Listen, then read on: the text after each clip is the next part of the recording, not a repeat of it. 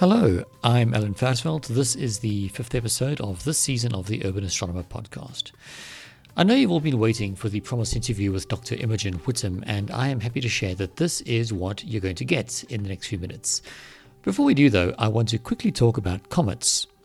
Specifically Comet C/2020 F3 Neowise. This comet has had our Northern Hemisphere friends very excited over the past few weeks, as it's one of the brightest comets that they've had in a long time. It was even naked eye in some places, and if you're on social media, I'm sure you've seen dozens of truly spectacular images of this comet taken by amateur astrophotographers. Well, the good news for us in the Southern Hemisphere is that it has finally appeared above our northern horizon. Unfortunately, while it should have technically been naked eye visible to us as well, it was so low down and so close to the sun that I'm not aware yet of anybody seeing it at all. In the past week or so, it's climbed steadily upwards, but has also faded fast. But the good news is that it should still be bright enough for basic photographic equipment, and it's now high enough to still be findable once twilight has passed. Any camera on a tripod capable of long exposures of around 30 seconds should, if my instincts are right, be able to capture it. But that's not all. A few months back, we had our own comet, which would have been bigger news had it not been overshadowed by 2020 F3. This comet, C/2019 U6 Lemon, only ever got as bright as about magnitude 5.3 or so, and it was far further south. It should have been visible in my western sky just after sunset, but my horizon in that direction is so obscured with trees, I never found it. It's quite a lot fainter, but it is still above the horizon and should also be in reach of basic cameras, if not as easily as 2020 F3. But the real kicker here is that at the moment, they are both in the constellation of Coma Berenices in a straight line from Arcturus. They are separated by about 10 degrees, which means you should be able to fit both comets and Arcturus into the same field of view using a DSLR camera with a 50mm lens. Stick Arcturus on the top right-hand corner of the field and they should be in there. So that's my project for the weekend, and I encourage anybody listening to also give it a go. Send your pictures to me at podcast@urban-astronomer.com. But first, listen to my interview with Dr. Imogen Whittam. Yeah, so I'm Imogen Whittam. I'm now a postdoctoral researcher at the University of Oxford, but I've just moved to Oxford, having spent 5 years at the University of the Western Cape in South Africa. Mm-hmm. Okay, so you're not originally from South Africa then? Or No. I'm British, but I spent 5 years in Cape Town. I was going to ask. I said you've picked up the accent fast, but the other way around. No, other way around. Yeah. Okay. So then, so what brought you to South Africa to study in the first place? Yeah, so I moved to South Africa to take up an SKA postdoc because of the fact that the Square Kilometre Array is being built in South Africa, which is just such an amazing opportunity to move to South Africa. And I loved living in Cape Town. I miss it a lot. Yeah, we get that a lot. People seem to, especially the SAAO and SARAO. Just I hear over and over again just what a friendly and pleasant bunch they are to work with. So few of the usual stresses and what have you. No, that's absolutely true. I was based primarily at the University of the Western Cape, but I'd spent a few days a week at the SAO and at SARAO as well. So I kind of moved around the different Cape Town astronomy facilities. So what was your background before then? I mean, what got you there? What was your path? Like, start from the beginning. When did you get interested in astronomy in the first place?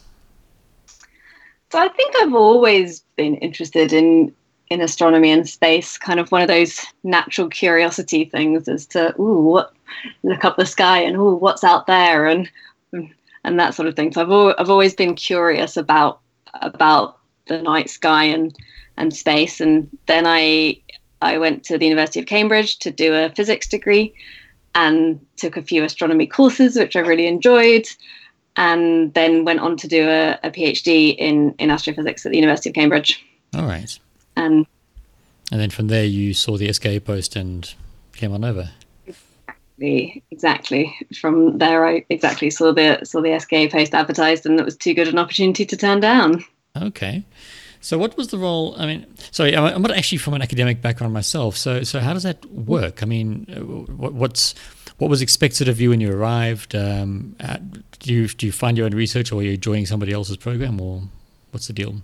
Yeah, so I guess I was in a slightly unusual situation in that so you have to write a research proposal as to the project you want to do. Right. So I wrote a research proposal saying, my PhD had been on radio galaxies, and so I wrote this research proposal saying I really like radio galaxies and I'd like to come to South Africa. And at this point, obviously, Meerkat, this was in 2014, so Meerkat hadn't been built yet, but was saying, this is all going to happen, and it would be really great if I could come and use some of these telescopes and do this research. But I guess, my situation was slightly unusual because I was applied to work with Professor Matt Jarvis, who's actually based at the University of Oxford, but has a visiting position at UWC. So that meant that I was doing quite a lot of sort of remote collaboration, if that makes sense. Mm-hmm. Okay, so you're already working with him, and then, all right. And what was your proposal? What were you interested in?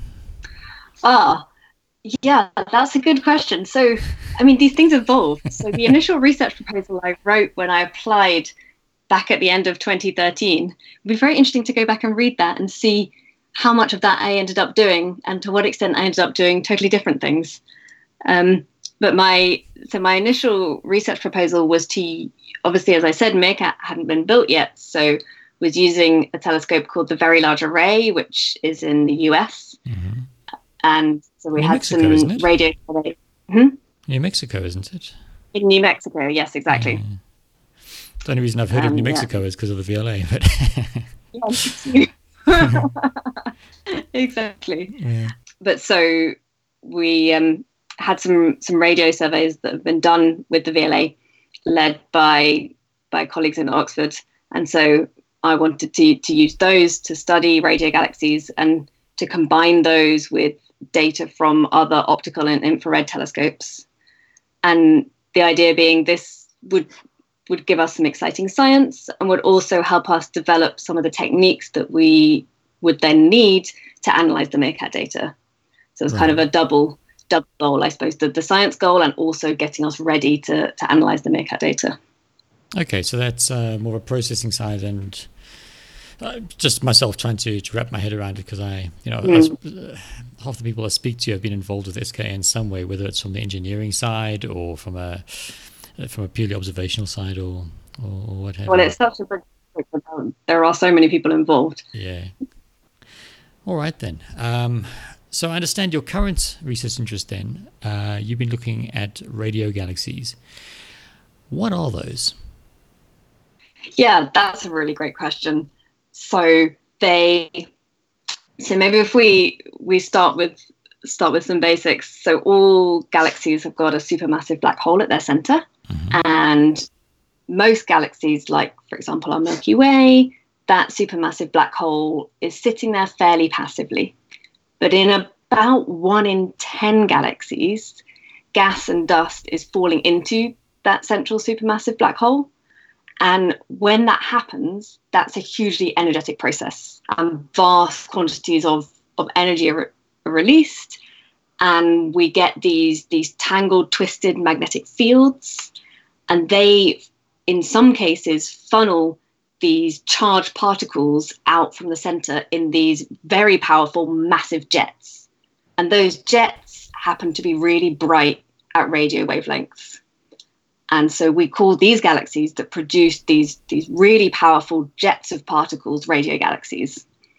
And I think they're really cool because they basically have these sort of giant eruptions going on from their center. They make some really stunning images of these jets. And so they're pretty exciting objects to study. These jets are absolutely giant. They can be several thousand times the size of the galaxy itself. So all of the stars and stuff that you get, they'll be in the center, and then these jets will travel for thousands and thousands of light years beyond the galaxy in the center. So are these what we used to call quasars, or is that a subset of radio galaxies?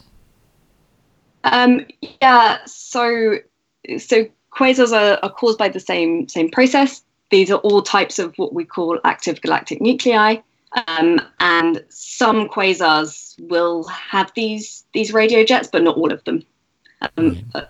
Astronomers sort of classify things in lots of different ways that can get a bit complicated, particularly because a lot of the classifications grew up before we actually understood what was going on. The word quasar was initially an optical classification from optical images. Right. And then we classified radio galaxies from radio images. And now we understand that some of those are actually the same things. But Okay. So just a bit of a left field question I just thought of right now. Don't know if you'll know this. I don't. Because I know quasar was short for quasi-stellar objects. How do they know that they weren't stars? Did they just happen to notice that they were in the same location as bright radio sources, or what? Do you know? So partly that, but also if you take their optical spectrum, then they don't look like a star. Okay. So I don't really know anything about stars at all. I'm very much an extragalactic astronomer, but I'm pretty sure that also all of their colors. So if you compare the optical observations in different bands or the infrared observations, they're different for quasars and stars. Okay, so what is it that you are interested in about? Well, what questions are you trying to answer about radio galaxies?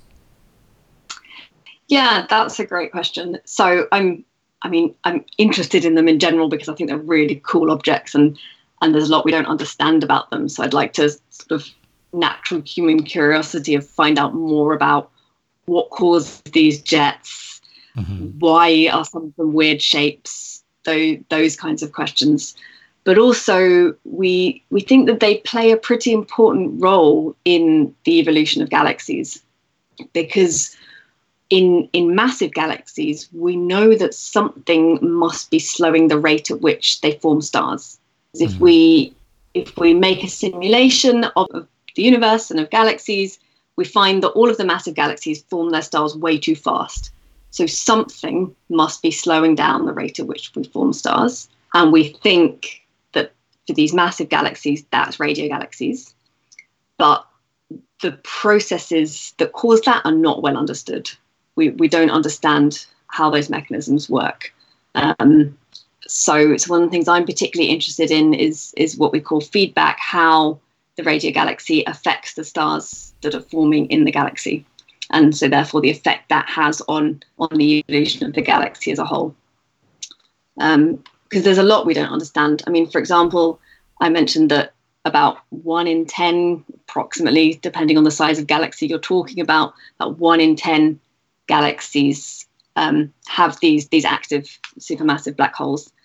But what we don't know is, does that mean that every galaxy is active for 1/10 of its lifetime, or is it just that 1 in 10 are active now? And so, I mean, every galaxy has got a supermassive black hole. Are they all active at some point? What causes some of them to be active and some not? Why do they switch on and switch off? There's lots of questions. Wow. Okay. I don't even know where to go from that. That's that's a lot of questions. I'm rambling about. I want to know this and I want to know that. Well. So then, one of the things I've been looking at recently is the different types of these active galaxies and the way in which matter falls into them, and our kind of current understanding at the moment is that there's 2 different types of radio galaxies, and the matter is falling in a different using different processes. Some of the work I've done recently has shown that it may actually not be quite as clear cut as that. We think there might actually not be these 2 distinct classes, and that then it may actually be more of a continuous distribution. But that's kind of early days for that result, and this is something we definitely need to delve into a lot deeper. Have you seen this? That's something that has this come just from observing galaxies that don't quite fit into either one, or is there some other clue that you've used? So yeah, this is looking at a sample of about 1,000 galaxies and looking at the rate at which they're accreting matter and their properties. And previous studies using different samples have found quite a clear dichotomy or split between these two classes. But we, with our sample, didn't find this clear dichotomy. And there's several different reasons why we could have been getting different results. One is that our sample goes much deeper, but that's something we definitely need to investigate further. And that's where the sample we're working on at the moment with Meerkat data will hopefully go a long way to answering this question. So why Meerkat then? Is it just because it can look deeper, or is there something else about it that gives you better data? Yeah, so Meerkat is a really great survey. No, it's a good question. So, Meerkat's a great survey telescope. So it means that we can make deep observations in a shorter period of time, which is really great because it means that we can get a really large sample, so we can get statistically significant results, and we can push much deeper, which means that we can see very distant objects and low-powered closer objects. So we can kind of survey the whole population across a whole range of different powers, which is really important. And because we can make deep observations without using as much telescope time, we can survey a large area, which means two things. It means that we can see the rarer sources, and also, again, as I said, it means that we can get a large sample. The other major advantage that Meerkat has is because of the way that the antennas in the radio telescope are laid out. We've got lots of antennas in the core, which means that we're sensitive to really diffuse emission. So it means that we can make some really, really great observations of these extended radio jets. And I mentioned the Very Large Array in America before. So we're seeing much more diffuse extended emission than has been possible with the VLA previously. So that's throwing up some interesting results. I understand, and correct me if I'm wrong, that Meerkat also has quite a wide field of view, so you're able to see sort of survey a much larger area of the sky at the same time. Yes, exactly. That's exactly right. We can see about a square degree at once, and that's why it's such a good telescope to do a survey with, because you need fewer pointings to survey the same area of sky as you would if you were using a telescope with a much smaller field of view. Okay, so I suppose what comes next? What are you anticipating finding? That doesn't make sense with what you've already said, does it? What comes next is more data, more results. Yeah, I mean, this is a really exciting time. So I'm part of one of the Meerkat large science projects, one that's called MIGHTY, which is one of these convoluted acronyms. MIGHTY stands for the Meerkat International Gigahertz Tiered Extragalactic Exploration. And we've been taking data for about a year now. So we're just at the point where we've now got lots of data and we've sort of figuring out how to process it, and we're actually producing our first images. And so we're at the point where now actually we can really start doing the science. So this is a really exciting time for the project, and hopefully we'll have some exciting results coming out soon. So is it right to say then that a lot of the work being done on Meerkat is still, I don't want to call it calibration, but learning how to, like, characterizing the instrument and learning how to reduce the data and work with it, just to make sense out of what it can do? Yeah, so there's obviously a lot of learning still going on about the best ways to process the data and all of that sort of thing. It is very, huge very new. progress. Yes, absolutely. But huge progress has been made on that in the last year. So we are now producing some pretty amazing looking images, which are very much ready for science. You've been doing some outreach work at schools in the Oxford area. I mean, what does that look like? How does that work? Yeah, so there are a few local primary schools here that we go to, and run some kind of hands-on physics experiments for them. And the idea being that these are kind of exciting experiments that they can do. They're a little bit more open-ended than what they do in their normal curriculum. Right. So it allows them to sort of explore open-ended questions in a bit more detail rather than the more sort of formulaic things that they might be doing as part of their curriculum, and get a bit more of a flavor as to what science actually involves. I mean, for example, when I was there last week before the school shut, we were making batteries out of lemons, and playing around with how many lemons you need to light up a light bulb and that sort of thing.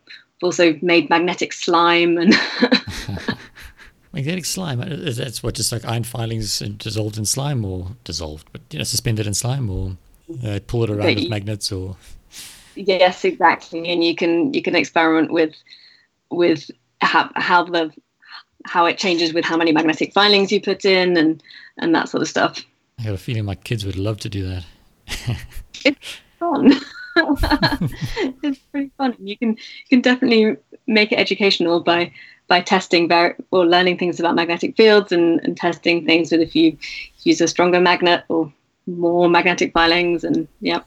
I suppose if it's this sort of more open-ended, less structured, then it's teaching them more about just the process of figuring things out and scientific thinking. And exactly. It's more about sort of how the scientific method works. About we have a hypothesis, and then we design an experiment. So we sort of have a question we want to ask. We design an experiment to try and test that or answer that question, and then see what results we get at the end. So these kind of experiments are more about teaching them that sort of basic process of how science works, rather than necessarily the actual content, because I guess in their normal lessons, it's more about learning the content that they need. Yeah, I remember those school experiments. It was, you went through all the motions, but you knew at every step exactly what was going to happen and what you were going to write down. And if it didn't work like that, it was because you'd messed up, not because, there was no. Exactly. Yeah. Okay, yeah. Well, if people want to get hold of you or find out more about what you do, how can they do that? Yeah, well, you can get in touch with me on Twitter. My Twitter handle is @Imogen Whittam.